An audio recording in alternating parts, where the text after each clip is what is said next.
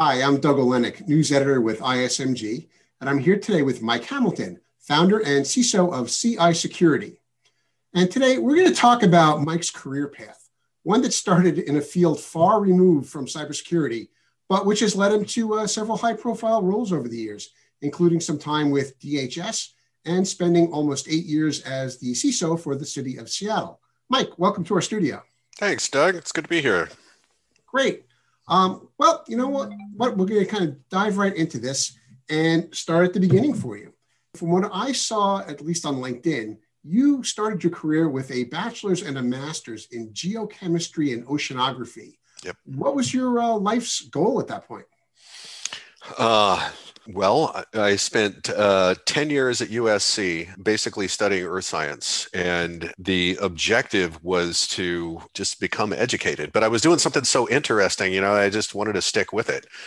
And I was able to do a lot of really fantastic things. I took a trip down in a research submarine called the Alvin, and went about a mile down and drove around in the mud at the bottom of the ocean. I did this was kind of bad. I actually broke into computers when we were parked on the equator at 140 West on let's just call it a planetary geochemistry cruise, because email stopped working. And when you probably see over my shoulder the Shellback certificate there. That's what happens when you cross a line of geographic significance on a ship. When you cross the equator, you become a shellback. That hazing ceremony turns out to be a lot worse if you got caught breaking into the ship's computers trying to fix the broken email. So, there was a lot of really great things I was able to do. And I think I just stayed with it, and eventually I got hired at the Jet Propulsion Lab doing satellite oceanography, which was a really great thing to be doing. And I, felt very, very fulfilled doing that. Very interesting. I've had friends in the Navy who've told me about their shellback experience. Mm-hmm. Yep. And luckily, the Army had no equivalent to that, so we don't go over any major lines normally. So we were safe in that sense. So, well, you mentioned, hacking into an email server at that time.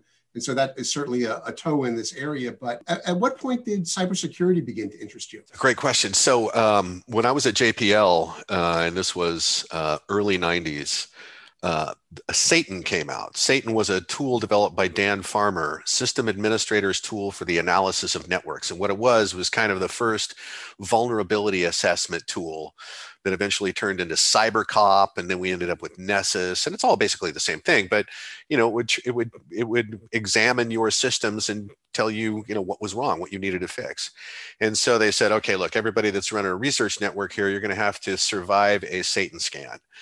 And so I ran a network of Sun workstations that I was using for my research, and figured out through studying things that Marcus Raynham had written, right? Thinking about firewalls. There's a seminal book on building firewalls. There was the Firewall Toolkit. And so I basically turned all my SunOS 4.1.3 workstations into firewalls, and that became super interesting.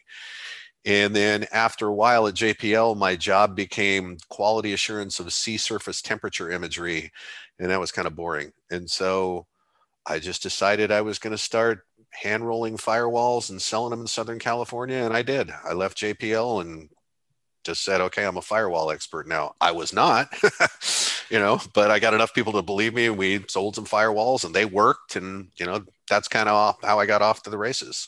It certainly seems that at JPL, and while you were, on board a ship there, that you did have a pretty heavy technical background, and that's what your hands-on experience was with. But was it sort of hard to shift from that environment?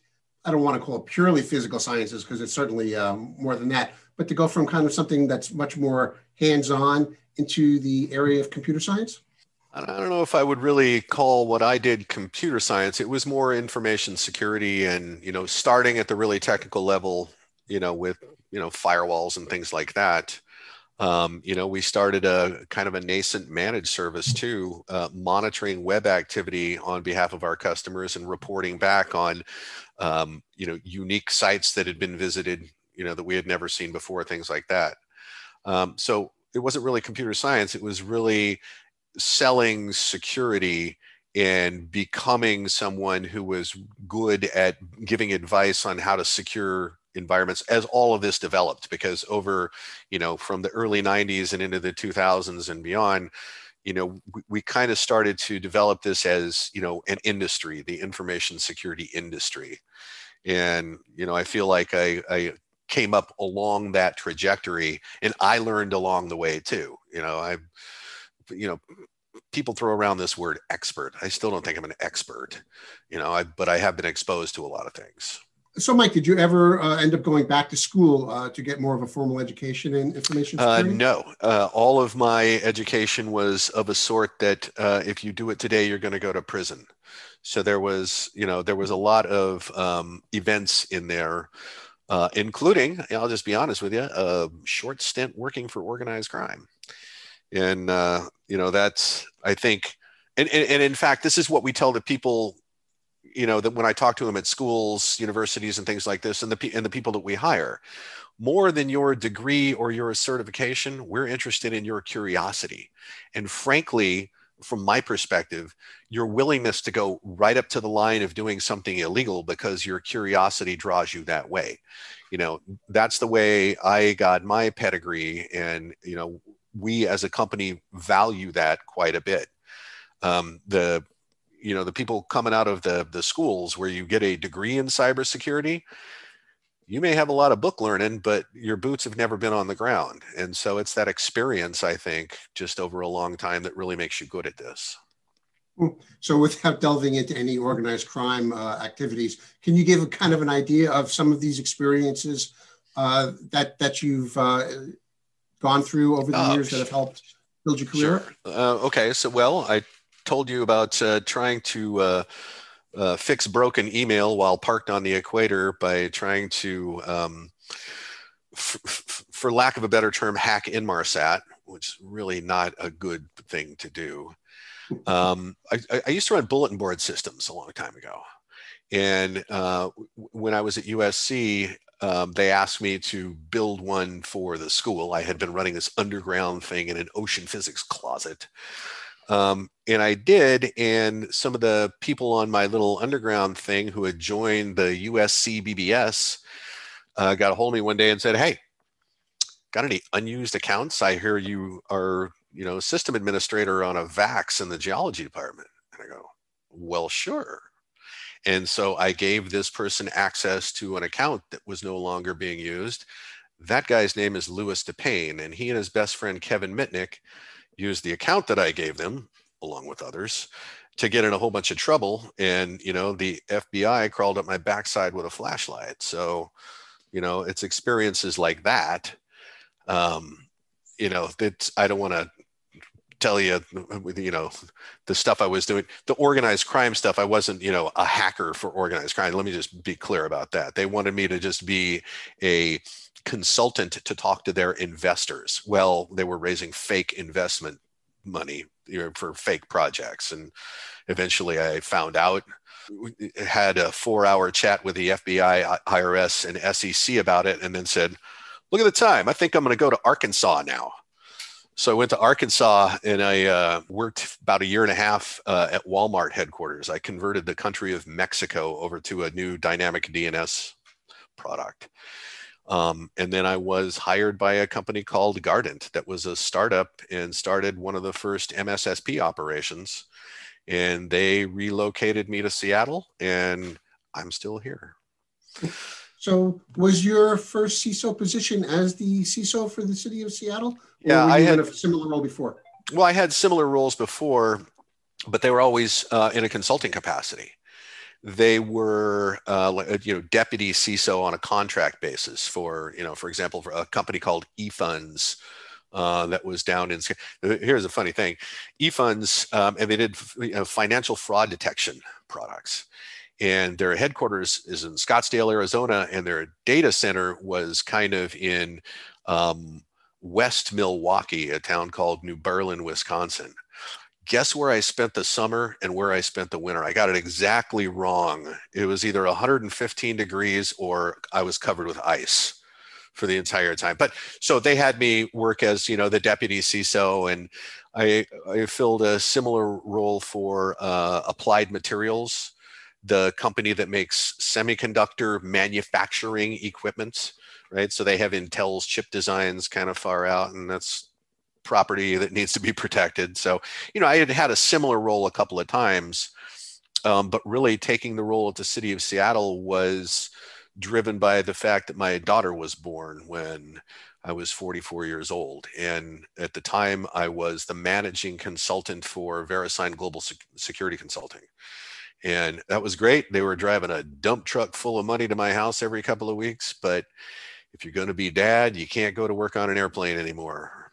So, and actually, I have had some mentors in my past, and in consulting some of them, they said, yeah, you definitely want to do this. You're not going to get another chance to spend time with your young daughter again. So go take the job. And it turned out to be the best thing I ever did, both from the perspective of my relationship with my daughter, but also there is no substitute for getting into an organization like the city of Seattle that's large, targeted, and extremely critical in terms of the services it provides. Boy, that will wake you. This gets it's not theoretical anymore. You see what's going on here. And so, yeah, I think that was the best thing I ever did. So, the city of Seattle was the first CISO position I ever had.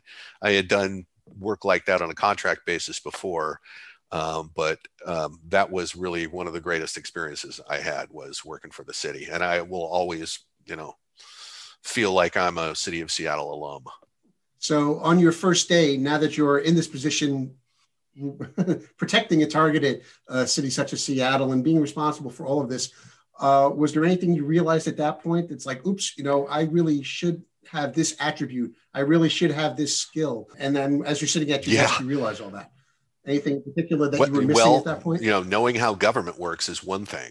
Knowing how to communicate using language that is tuned to the way government works. You can't shoot from the hip. You got to think about what you're doing. You got to think about your communication style and, how you're going to create a value proposition. The other eye opener was, wow, you have high expectations of security, but you don't resource it very well. So I'm going to have to figure out ways to get this done in the absence of the kind of budget that I would need if I was just able to get what I wanted. And because it is government in particular is an extremely federated organization. It's a whole bunch of agencies or departments or whatever, a lot of which have, business units that are completely different from one another. And trying to get consensus across a group of agencies like that to do something at an enterprise level requires a good deal of finesse and communication skills, as well as learning how the levers of government work. So, I think that was a real revelation there. I need to figure out how to round all these people up to get them to go in a certain direction to get this done. But the other one was, oh my God, you guys do water purification, waste treatment, traffic management, communications for law enforcement, public safety, emergency management, and IT holds all this stuff up, and y'all are just kind of, throwing your preventive controls in place and hoping that works. And we need to tool up some instrumentation in here to monitor these networks. And so the shift in my thinking to coming away from preventive controls as a means of reducing the likelihood of a bad outcome and focusing on detection and response to minimize the impact of events when they happen, that was a real sea change for me. And glad I did that, because that's the world we're living in right now. Your preventive controls are going to fail. And if your monitoring isn't up to speed, somebody's going to hand you your backside. Now, when you showed up and became CISO, had that role already been in place? Were you the first one there, or were you sort of building upon a previous? I was CISO? number two there. And the person that I followed was extremely good at the job. but went to take a position at the University of Washington, which was kind of the plum gig that this particular individual wanted and was ready for. And it was just kind of a coincidence that he left the city right about the time when I was thinking I had to, quit traveling all the time as a consultant. So that worked out really well. But I was number two. He had only been there for a couple of years, I think. So there wasn't a big imprint that I had to either start with and continue, or live with in terms of decisions that have been made.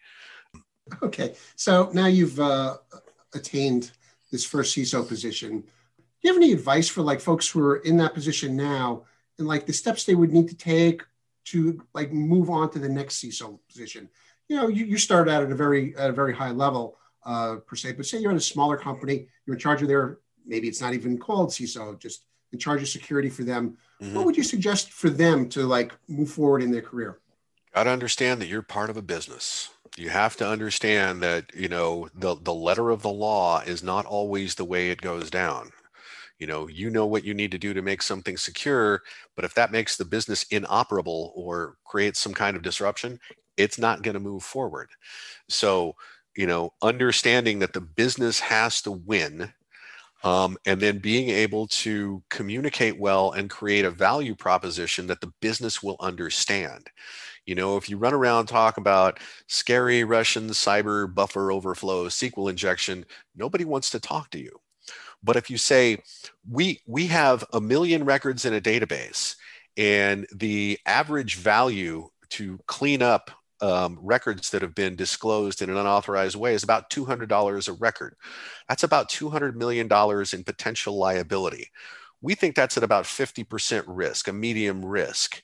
So there's about $100 million of potential liability there. And I need $50,000 for controls, and I'll cut that risk in half again. So you can get $25 million in risk reduction for an outlay of $50,000. That's the way to have the conversation. So these are the things that, as you want to be the person that manages the programmatics, not necessarily somebody that's playing keyboards. It's all about how you talk and how you talk in business terms. Even when you're in government, it's got to be business terms, right? The general fund is the general fund and it's immutable. So, working with that rather than saying it has to be this way. The desk pounders don't go anywhere. Well, Mike, thanks for coming into our studio today. You had an amazing story to tell, and I hope this conversation and the experiences that you shared will help those out in the cybersecurity industry who are looking to grab that first CISO position. So, for ISMG, I'm Doug Olenek.